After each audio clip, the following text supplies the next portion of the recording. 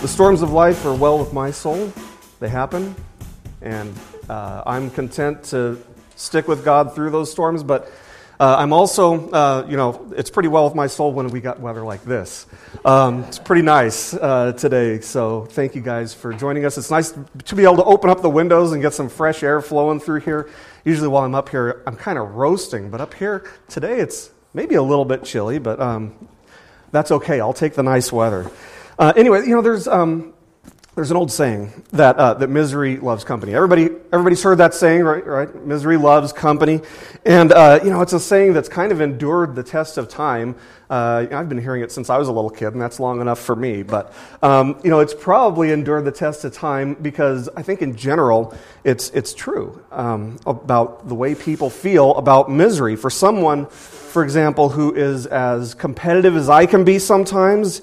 And I'm just going to confess to you guys that sometimes I have this tendency to just be way too competitive. But for someone who's as competitive as I can be at times, there's nothing worse than putting a lot of time and energy into something only to experience failure, right? I mean, that's bad enough. When I've invested myself into something and, it doesn't work out. But it's like salt in an open wound when I've messed up or I've failed at doing something and somebody alongside me has done great. It's like misery loves company. So I'm wishing that they would fail too. That's the competitive aspect of humanity. We don't like to be the only ones to fail. We don't like to be the only ones to mess up. We don't like to be the only ones who are sinners. We like to see other people around us falling into the same traps, failing when we fail. But yeah, when somebody else succeeds when we're failing, man, that's hard to swallow. I mean, don't you hate it when that happens? I hate it when that happens. And conversely, if you hate it when it happens as much as I do, you know that it's a real struggle against feeling all proud and smug when I'm the one who succeeds and somebody else has failed.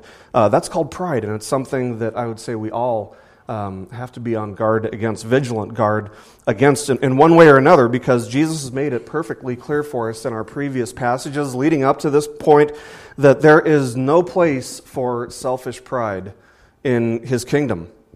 It's diametrically opposed to the humility that's required to follow Jesus.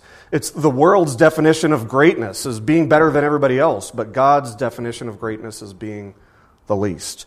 See, what pride does is it essentially builds this invisible fortress of security around us, and our tendency is to lock ourselves in that fortress, but while that makes us feel all safe and secure, it also prevents us from going out and serving the way that Jesus has instructed us to serve, and the way that he has repeatedly, time after time through our study of Mark here, demonstrated, and now he's instructed it. See, ultimately, pride doesn't protect us from anything. It only sets us up for failure. It's sin. It sets us up for disappointment at best. We've seen that the disciples have had some serious issues with pride. Like since the moment they started following Jesus, they've had these issues with pride. But really, it all came to a head in our previous lesson, the lesson we had last week, number 26. This is number 27.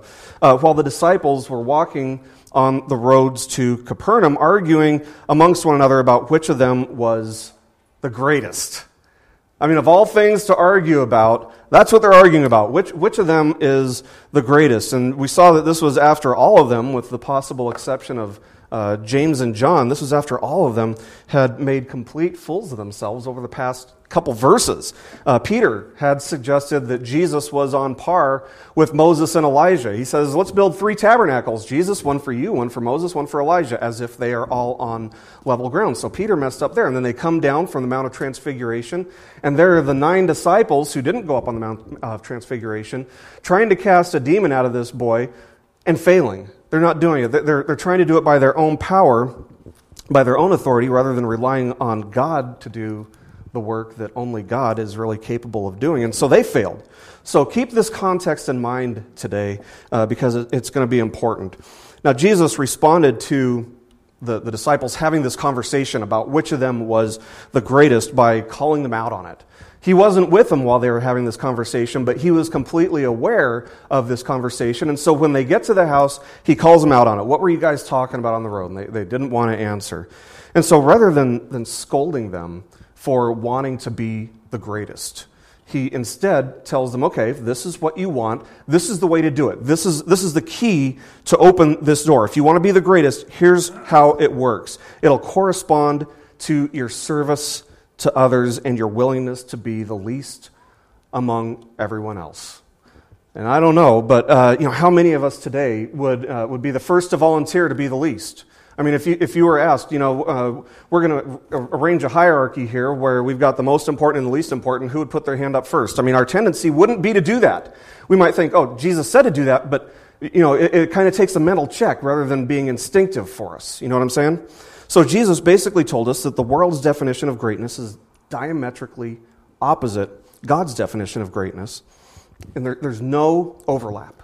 There's no area of overlap between the world's definition of greatness and God's definition of greatness. They are just night and day, totally different. And this is going to be something that we come back to at least a couple times over the course of the next chapter or two. And so it's going to be a lesson, actually, as we're going to see next chapter, that James and John will especially demonstrate a serious need for.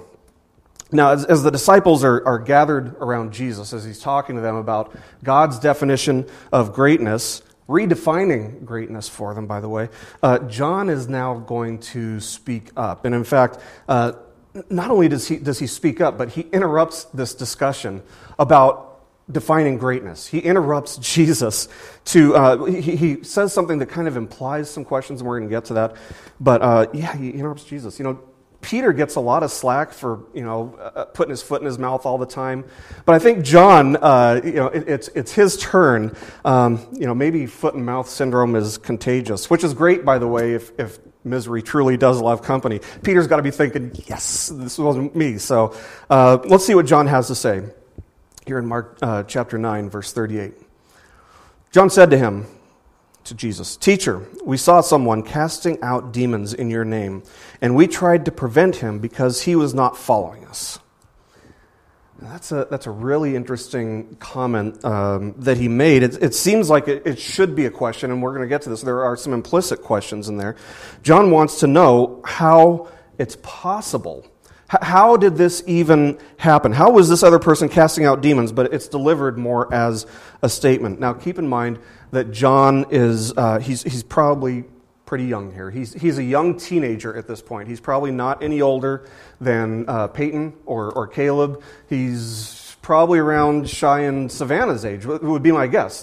He's a young teenager, 13, maybe 14. Remember, he writes the book of Revelation, and this is written 60 plus years later. So at this point, he's still a child, basically. In our society, he would be viewed as a child. At this point, he's probably, in Israelite society, he's probably viewed as a man. He's probably 13, maybe 14. We don't know exactly. But he is pretty young here. And so with that in mind, you kind of pick up on the juvenile nature of this statement. It's juvenile. You know what he's doing here? He's tattling. This guy was, I'm telling Jesus, this guy was casting out demons. I'm going to tell Jesus. And so, so he goes and he tattles on this other guy who's casting out demons. So why does John even bring this up? It seems like a weird place for him to interject this. Why does he interject it here? What does this have to do with Jesus' instruction on serving and greatness by God's definition? Well, if we back up a verse to verse 37, we see Jesus telling the disciples, "Whoever receives one child like this in my name," that's the key there, "receives me." That's in verse 37. So John's thinking, in Jesus' name. Wait a minute, that reminds me of something. We saw this guy casting out demons in Jesus' name. And so what John does is he spills the beans for the whole group, speaking on their behalf, and they got to be sitting there thinking, "Thanks, John." Except for Peter. Peter's sitting there thinking, "Thanks, John." He spills the beans. He lets the cat out of the bag inadvertently, I'm sure. The cat is out of the bag, though. And so he tells Jesus that they tried to stop this person from ministering in Jesus' name. Wow. Man, the crazy thing about this is that the disciples didn't try to stop this person because he was doing anything wrong. No, what John says here is that they were trying to stop this guy because he wasn't following them.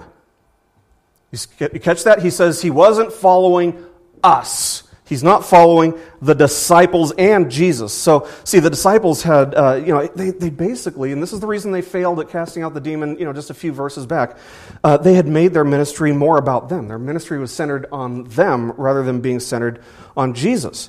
And John doesn't say that this guy wasn't following Jesus. There's no indication here that this guy wasn't following Jesus. In fact, I would say that he was following Jesus, not in the physical or geographical sense that the disciples were necessarily. In other words, maybe he wasn't following Jesus around from place to place, but it's possible that he heard Jesus teaching at some point. He put his faith in God, and this is his ministry as a result of his faith. So, this is really ironic also, by the way, because 9 of the disciples had just recently tried to cast out a demon from this boy, and they had failed. So there were 9 of them, right? Here was somebody who was succeeding. There were 9 of them who failed, and one person by himself was succeeding in doing what the 9 together couldn't do. Man, don't you hate it when that happens? I mean, obviously John did, and so did the other disciples, and that's why they tried to stop this guy. Envy, not holy envy, not holy jealousy. This was sinful pride. John has revealed, in this one sentence, John has revealed so many theological errors and mess-ups that, maybe he's caught up to Peter in terms of, who can mess things up the most with this one sentence. But truth be told, I think that we all instinctively have this penchant, this inclination to respond in similar ways under similar circumstances. It's part of our flesh nature to be prideful and for us to succeed, to be the greatest, right? Now, this other guy who was casting out demons that they saw, this wasn't a circus act. This guy wasn't a fraud. It was a legitimate ministry. He wasn't doing it for attention. He wasn't doing it for money. There's no indication of any of that stuff. In fact, he's successfully casting out demons, which indicates he was legit, completely legit. This was a legitimate ministry that the disciples had tried to bring an end to. And the fact that this guy was successful has been troublesome to the disciples. So the question I think John is really trying to get at here is, A, did we do the right thing? Jesus. When we stopped this guy, did we do the right thing? And B, how was this happening? So let's see how Jesus responds. Verses 39 and 40. But Jesus said, "Do not hinder him, for there is no one who will perform a miracle in my name and be able soon afterward to speak evil of me. For he who is not against us is for us." So Jesus has answered both of these implicit questions here. Did they do the right thing? No, they didn't do the right thing. They should have let this person continue in his ministry because his ministry wasn't opposed to the ministry of Jesus. It was an extension of Jesus' ministry because he's doing it in Jesus' name. And how is it possible for this person to do it? Same thing. He's doing it in Jesus' name, by Jesus' authority. He's an extension of Jesus' ministry, and he was on the same side that Jesus was, and he was on the same side that the disciples were on. Doing his ministry in the name of Jesus means basically he's doing it by Jesus' authority rather than doing it by his own authority. Remember, the disciples had tried to cast out this unclean spirit a few verses back by their own authority. And Jesus corrected them, saying, no, this is something that only God does, and you've got to rely on God. And that's what this guy was doing. So Jesus says that no one who can perform a miracle in his name will soon afterward be able to speak evil of him. What does that mean? It means that a person's heart, this guy's heart was in the right place and that his actions were driven by his faith in Jesus. The spirits that were being cast out are proof that this person was operating out of faith. He was doing it the right way. So this lesson, the lesson of this 2-verse dialogue is really just a reminder that it's so easy for us to make our ministry about something other than Jesus. And really, when we make anything that we do about something or someone other than Jesus, we're no better than John. We're right in his shoes. In fact, we're in the shoes of all the disciples because they've all made that mistake. And I suppose that John maybe deserves a little bit of credit, maybe a little bit of recognition for at least being honest. The truth is that most people aren't willing to be so open and honest with or about Jesus. As a church, It's all got to be about Jesus. Nobody else. Nothing else. Only Jesus. It's not about numbers. It's not about how many people are here. It's not about how good or how bad the message is. The question is this: is Jesus being honored and exalted above everything else, and nobody else is even being honored, worshipped, except Jesus? And we do that by honoring other people, right? But is Jesus being exalted and honored? That is the only question. Now, I tell a lot of people that the main problem I have with mega churches, you guys know what a mega church is, right? Like churches that are usually maybe 1,000 plus, maybe 2,000 plus, and you've got some churches out there that are close to 30,000, like Joel Osteen's church, if you want to call it that. But you know what? Churches like that, a lot of the mega churches out there are what I would call personality driven. In other words, the people are there because they like the pastor, not because they want to come and worship Jesus so much. They do that, but if the pastor left, what would happen? And actually, that's what we've seen in Francis Chan's church. If you guys know who Francis Chan is, he's a pastor who used to be in Southern California, right around the corner right around the hill from the college that I went to. He planted this church that saw an explosion of growth, and he's this great preacher, has great ways of illustrating and speaking truth into people's lives, and he saw, you know what, this is becoming way too much about me, and so he left. He went on mission trips, basically, but he was kind of undercover. He went over to India, and he was trying to find these small villages where, he could just sit and worship and teach, 5, 6, 7 other believers. Because for them, it was all about Jesus. It wasn't about numbers or anything like that. And that was what his heart was seeking after. And as soon as he left Cornerstone, you know what happened? Everybody left. So it was a personality-driven church. It was exactly what he was afraid that it had become. It wasn't about Jesus as much as it was about him. And for that reason, he knew that he had to get out of there. Or maybe it becomes about certain traditions or ways of doing things, and so it becomes about appeasing and entertaining more than about serving in Jesus' name and joining him in his mission of seeking and saving the lost. Now, I've had a few conversations with some local pastors around here and church leaders around here since the time that I've been here, and I realize that the church attendance in this area is on the decline right now, big time. The church down the street, the one down by Fred Meyer's, I've spoken with them, and their attendance is down. But let's say that, hypothetically, this church down the street saw an explosion in growth. All of a sudden, their attendance doubled or tripled or went up 10 times. One way to test whether or not what we're doing here is all about Jesus is really to ask something like, well, what if they saw this explosion in growth? How would I respond? Would I be envious? Would I wish the same thing was happening at my church? Or would you just rejoice with them that Jesus is being exalted more and more in the community? Because that's really what it's about. It's not about numbers. It's all about Jesus. See, it's really, really important that we not confuse loyalty to Christ with loyalty to a certain body of believers. And we should have both, but we shouldn't get those two things confused. One takes precedence over the other. Loyalty to Christ is first and foremost. A lot of smaller churches that want to grow into larger churches will fall into a second trap of becoming program-driven. For example, let's say that Church A starts doing vacation babysitting Bible school, excuse me. I'm just kidding. But at the same time, I'm being serious.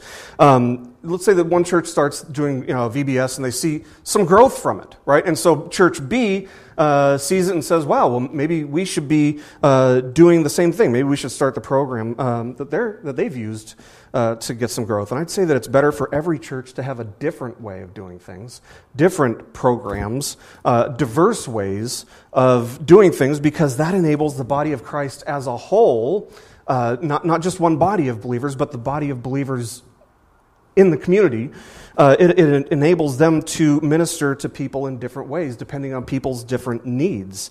So it's great to have programs as long as it's not driven by a program. It needs to be driven by Jesus and nothing else. We should focus on the fact that we have a common goal. with other churches, exalting Jesus and honoring Jesus. There's no place for rivalry in the kingdom. The focus should simply be on serving well, serving with the right heart, serving well, and trusting God with the results.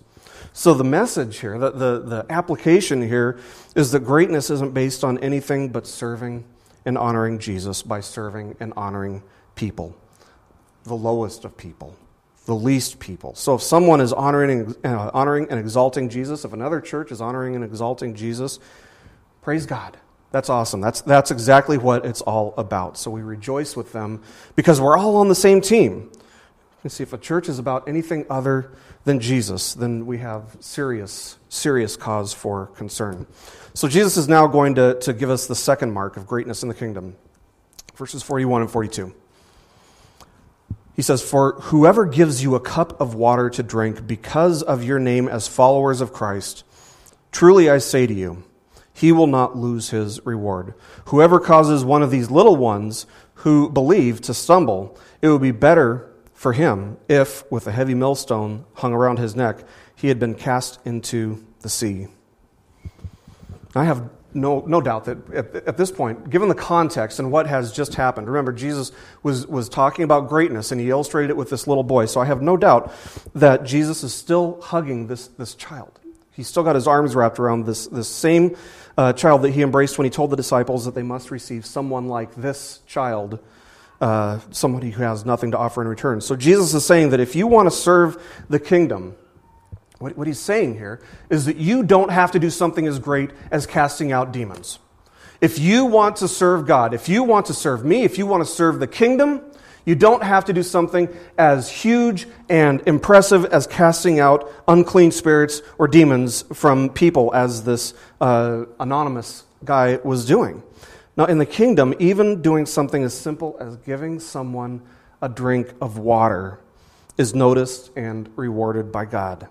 God's honored and God is pleased when we do something that's as simple as that. So don't ever feel like anything that you do in His name, for His sake, for His glory, is trivial or insignificant. It's not. No matter how trivial it might seem in people's eyes, no matter how trivial it might seem to you, if it's something that you're doing in Jesus' name, it honors God, it exalts Jesus, and it's noticed by God. And conversely, if you do something that looks or feels great on the surface, but it doesn't honor or exalt Jesus, it is as trivial as anything else in the world, no matter how great it might seem. It is ultimately trivial. Now, we should see that Jesus isn't saying that a person who doesn't give someone else a cup of water won't receive a reward. He's not saying you have to, if he doesn't give this cup, he's not going to have any kind of reward. The reward that he's talking about is a place in the kingdom. But, we can't earn our way into the kingdom by good works. It's not something that we earn by merit. It's not something that we can work toward by achievement. Our place in the kingdom is given to us by God's grace through our faith in His Son, Jesus, and nothing else. It's just by faith and grace. It's a gift. It is a gift. And a gift, by definition, can't be earned. If it's earned, what is it? It's a wage, right? It's something that you deserve and that you are entitled to. A gift, on the other hand, is something that's given to you just because it pleases the giver to give it to you. But let's say you receive a gift. You receive this Christmas gift and it's sitting under the tree and you just decide, I'm not going to take it. Is it still a gift?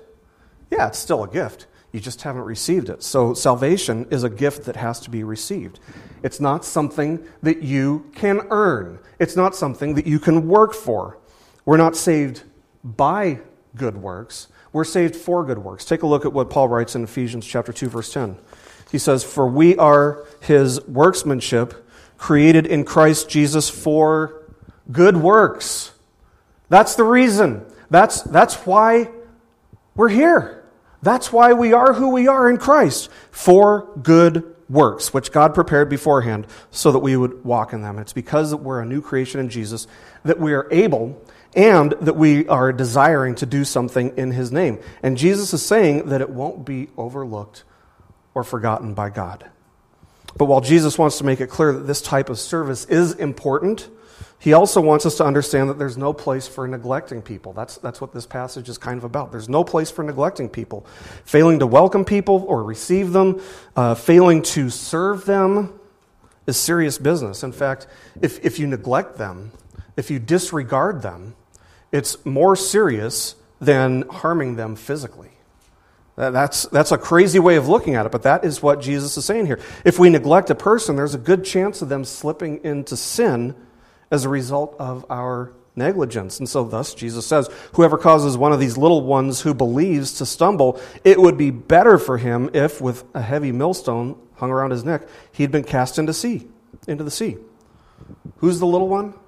Well, it's the child in this scene, but that's an object lesson. Jesus is talking about the child, but the child he's embracing represents the young, fragile believer who needs to be served, who needs attention, who needs what you have to offer, but doesn't have a lot to offer in return. And so the message here is this: don't disregard anyone, but serve and honor everyone, because by doing that, Jesus is served and honored. See, if we fail to receive and serve people, we're in sin because we run the risk of causing them to stumble. And I've often said this, that I would rather be in a third world nation scrubbing dirty toilets for a living than causing someone to sin. I'd rather be scrubbing toilets for a living in a third world country than making something all about me. Really. And I mean that. If we fail to center our ministry on Jesus and serving others in Jesus' name, that is exactly what will happen. The people who have the greatest need to be served will be neglected and disregarded if our ministry is centered on anything but Jesus. And so with that in mind, Jesus is now going to shift the focus of this discussion to how serious of an issue sin is to him. So we read in Mark, the next verses, and you're going to see it's kind of chopped up here, and I'll explain this in just a minute. Verses 43 to 48. He says, if your hand causes you to stumble, cut it off. It is better for you to enter life crippled than having your two hands to go into hell, into the unquenchable fire. If your foot causes you to stumble, cut it off. It is better for you to enter life lame than having your 2 feet to be cast into hell. If your eye causes you to stumble, throw it out. It is better for you to enter the kingdom of God with one eye than having 2 eyes to be cast into hell, where the worm does not die and the fire is not quenched. So the first thing that I got to say here is you'll notice I've left out verses 44 and 46, and that's not accidentally. Anybody see one of those black NIV Bibles floating around? If you take a look in there, you'll see that verse, those 2 verses are completely omitted. Okay, you've got it right there. Okay, there's a good reason for that. Those 2 verses aren't found in the earliest and most reliable manuscripts of the Bible. It came along somewhere down the road. Somebody was making an observation that the same principle applies to all 3 things, and so it's kind of a copyist error. Some monk somewhere put it in the margin, and it was accidentally copied as part of the text, most likely. So most translations, most Bibles are going to reflect that by either italicizing those words or completely omitting them. But either way, whether they're in there or not, the point is applicable to each of the 3 parts of the physical body that Jesus is mentioning. You can put it in there the way that some monk did eons ago. The person who takes the type of people represented by this boy seriously has to begin by examining themselves. That's what this is all about. Examining yourself. If you're going to value the spiritual growth of others, and if you're going to serve others, it's got to start with you judging yourself. Dealing swiftly with sin that might be in your life, and maybe taking drastic measures. Now, what do these things represent? First he says the hand, then he says the foot, then he says the eye. And these are all representative of things. Your hand represents things that you do, actions. Your foot represents the path that you're walking on. Which way are you going? On the path of righteousness or unrighteousness? And the eye represents things that you are intending to do. You set the course to go over there. It's images in your mind, things along those lines. Now, got to point out, so that we don't have any accidents here, we got to point out that Jesus is not saying that you need to literally cut your hand off or cut your foot off or gouge your eye out if those things are causing you to sin. Will doing those things actually cause somebody to stop sinning? Absolutely not. Those are just instruments. Those are just tools that you use to commit your sins, but really, sin begins in the heart. It all starts in the heart. Neither your hand nor your foot nor your eye actually cause you to sin or can cause you to sin because you're in control of those things, or you're supposed to be in control of those things.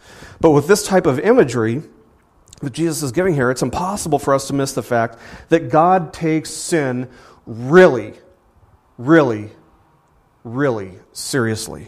It is not a joking matter for him. While Jesus isn't literally instructing us to sever our limbs or maim our own bodies, he is literally telling us that if something is causing us to sin, deal with it. Deal with it. Swiftly, violently.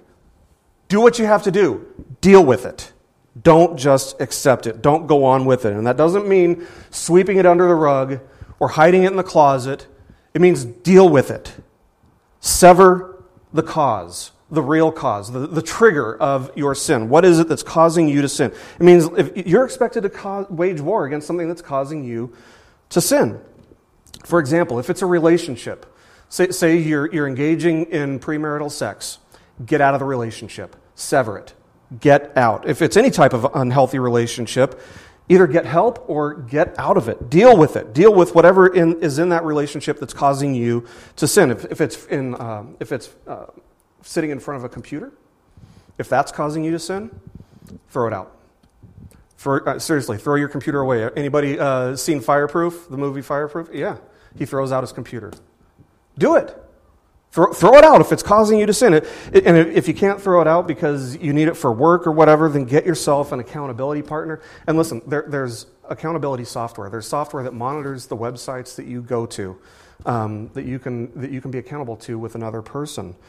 So do that. Sign up for this accountability software and get an accountability partner. If it's burying yourself in financial debt with impulsive spending, then cut up your credit card or don't go to the mall. Or whatever. Do what you have to do to deal with your sin. The message here is to take swift and drastic measures, maybe even violent measures, to overcome sin in your life, because it would be better for you to have lost that relationship, or for you to have lost your computer, or for you to have cut up your credit card, or whatever tempts you to sin, than it would be for you to sin and end up in hell because of your sin. It's better for you to just live without and deal with the discomfort of doing without than to have it and sin. Now we need to understand that Jesus, by the way, he's not saying that you can lose your salvation here. That's not what he's saying at all. That if you commit a sin, you might be thrown into hell. He's not saying it's even possible for us to completely overcome sin in our lives. What he's saying is that this is the attitude that you have to have towards sin. This is the attitude of discipleship if you want to successfully bring honor and glory to God by serving others. Now, we need to see how this relates to the previous verse, verse 42, where Jesus said, "Whoever causes one of these little ones to stumble, it would be better for him if, with a heavy millstone around his neck, he had been cast into the sea." Yeah, we need to see how that relates to what he's saying about sin here. Not too many years ago, I think it was 2004, maybe it was 2005, there was a wildly popular preacher in the Colorado Springs area. Some of you are going to know who I'm talking about. This guy was so wildly popular, he was the president of the National Evangelical Association. He was big time. He was huge. He had books. He had interviews on primetime television. I remember watching Barbara Walters interview this guy.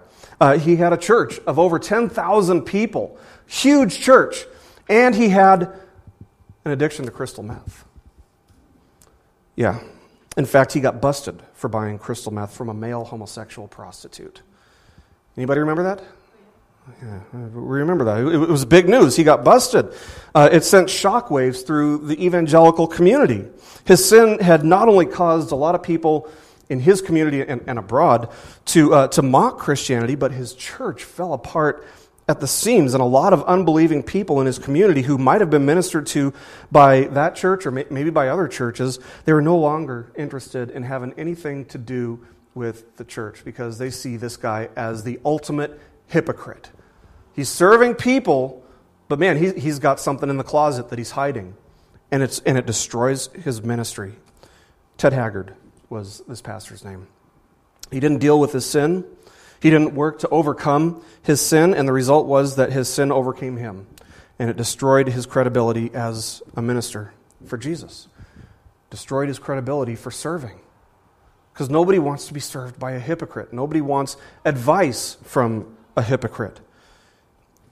Now, for just a minute, can you imagine what it must feel like to be in his shoes? Can you imagine the burden that he has? Can you imagine what it must feel like to wake up every day knowing that there are people who maybe rejected Christ because of your actions? I mean, I believe that if Jesus is going to call someone, he'll go after them. But you got to wonder, is there anybody who just completely forgot about this gift of salvation, left it under the tree because of what I did? I can't even fathom. I can't even begin to fathom the weight of that kind of burden. But now you know why Jesus says it would be better for you to be cast into the sea with a millstone around your neck. Man, I don't know about you guys, but I would rather die than have to wake up every day with that kind of burden laying on my shoulders. That millstone, man, isn't anywhere near as heavy as the burden of sin that's been made public. And so Jesus wants us to know that if we love people, if we want to serve them, the way that we've been instructed to serve them, we have to keep ourselves pure in the process. We have to be willing to look in the mirror and keep ourselves pure. Why? Jesus tells us in the next verse, which is one of those verses that makes some people scratch their heads. We'll deal with it. Mark chapter 9, verse 49. He says, because everyone will be salted with fire. Now, what does that mean? And does everyone mean everyone? Like literally everyone? Or when we're talking about everyone, does he mean just followers of Jesus? Some would say yes, some would say no. You know, there are a lot of different interpretations on this verse, but really what Jesus is saying here is that this is the cost of discipleship. This is the cost of following Jesus. It's self-discipline or discipline of some sort. Dealing with sin. The fire represents judgment. And Jesus is saying that we must either judge ourselves, that is, by dealing with our sin and dealing with it swiftly, or we can face the consequences of sin. Maybe that means being judged by others. Was Ted Haggard disciplined? Oh yeah, man, like you would not believe. I mean, he lost everything, not just his credibility. He lost a lot of stuff. But that's the mark of someone who's a true believer. Somebody who receives discipline in the middle of their sin. Somebody who gets dragged out into the light because they won't come out themselves. The book of Hebrews says that God will discipline his children. Every child he receives, he scourges. So praise the Lord for Ted Haggard. Because I would say, yeah, the fact that he was disciplined the way that he was indicates he's legit. You know, he's a real believer. And he was disciplined. He was put into the fire because he wouldn't deal with his sin. Man, there is nothing like a trip out behind the divine woodshed to keep you tossing and turning at night. That is discipline. Ted Haggard didn't discipline himself, and so God brought discipline into his life. And we have to understand that this is just and this is good. It's good when we are disciplined. If we won't discipline ourselves, it's good if others discipline us. So Jesus continues saying salt is good. But if the salt becomes unsalty, with what will you make it salty again? Have salt in yourselves and be at peace with one another. First of all, have you ever heard of salt becoming unsalty? Okay, just making sure. What does salt represent here? Salt is a purifying and cleansing agent. So again, salt represents self-discipline and judgment of ourselves and, if necessary, of each other in a community of people who are committed to keeping one another at a certain level of holiness. You know, we in America have this misconception that if we love somebody, it means that we have to allow them to continue in doing whatever gives them pleasure, whatever makes them happy. It means we have to endorse their lifestyle or whatever they're doing, whatever sin they are committing, whether that means, you know, maybe doing drugs, maybe it means endorsing homosexual marriage or what have you. We have this idea that that's what it means to love somebody. But friends, love does not stand by as a cheerleader while somebody is walking in sin. love does not cheer on sin. To love someone means you want the greatest good for them. And the greatest good is that they would not sin, that they would become like God, that they would serve God because they're becoming more and more like Him. That is the greatest good. If you love someone, that is really what you want for them. And if you don't love them. God's love, and we know that God is working all things for our good, right? But that doesn't mean that everything's going to be easy. It probably means that there are going to be storms in our life that Jesus is going to lead us through, and it'll be for our own good. We'll come out better because we've gone through it. That's the refiner's fire. And that's what Jesus is talking about here, judgment of ourselves. And Peter will go on to understand this principle of going through the fire. He'd write in 1 Peter chapter 1, verses 6 and 7, he said, "In this you greatly rejoice, even though now for a little while, if necessary, you have been distressed by various trials, so that the proof of your faith, being more precious than gold, which is perishable, even though tested by fire, may be found to result in praise and glory and honor at the revelation of Jesus Christ." See, if you're a follower of Jesus, you have to be willing to go through the fire of discomfort that comes when you deal with sin. No matter what the personal cost might be, no matter how uncomfortable or how difficult it might be, you've got to do it.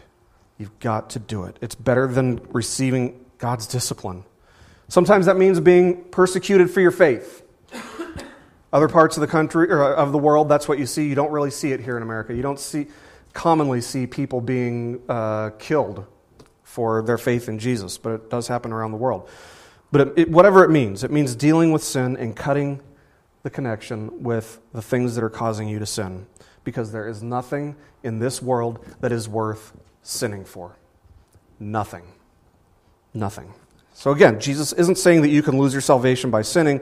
Rather, He's letting us know that there can be consequences in this life for having sinned that remains unhindered, right, and isn't dealt with. And that we have to do this if we're going to serve others because we don't want our sin to become a stumbling block for others. And we don't want to give Jesus a bad rap by not representing Him well. Now, one final note here. Jesus is saying it's better to do this than to end up in hell. The word that Jesus uses for hell here is Gehenna. Gehenna was this large valley.